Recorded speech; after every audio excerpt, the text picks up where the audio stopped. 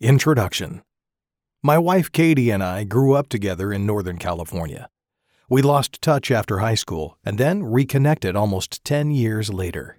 At the time, Katie was living in our hometown of McArthur, California, but I was 7 hours south in Lemoore, California.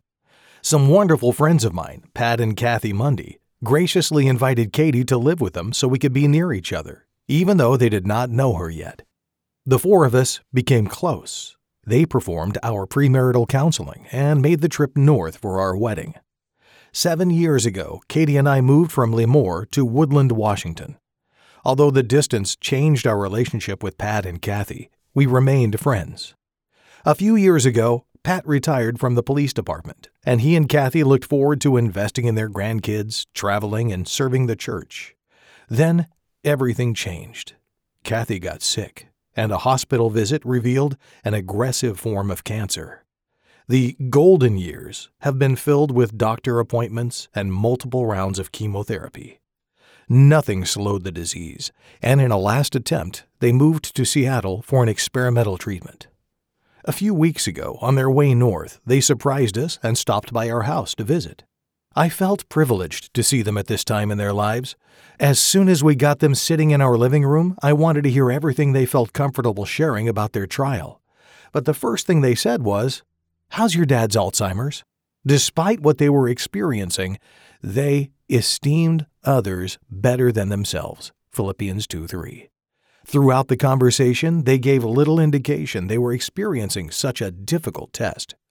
As we talked, they discussed their blessings far more than they discussed any amount of suffering. Repeatedly, they shared how good God was being to them.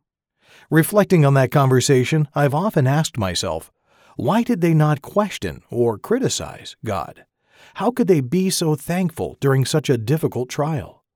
Why did they respond this way when their circumstances would devastate many other people? Could I respond this way if I experienced something similar? Only time can provide an answer to the last question. The other questions I hope to answer in the following chapters. Is there any reason you should trust my answers?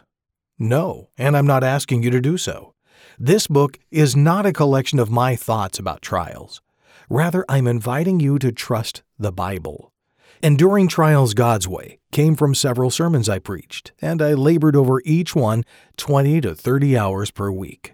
God knows what is necessary for people to find joy in suffering, and I hope to present the recipe for that in the following chapters. As a pastor, I watch firsthand as people suffer through trials. Woodland Christian Church maintains a prayer list, and it seems as soon as we can remove one request, another is added. We've prayed about medical issues, job losses, deaths of family members, and the examples could go on. My family has not been immune to trials. This past year, my sister-in-law, who lives with her family next door to us, experienced 2 massive heart attacks. My dad, who lives with my mom up the street from us, went through radiation and chemotherapy, and that's besides his Alzheimer's.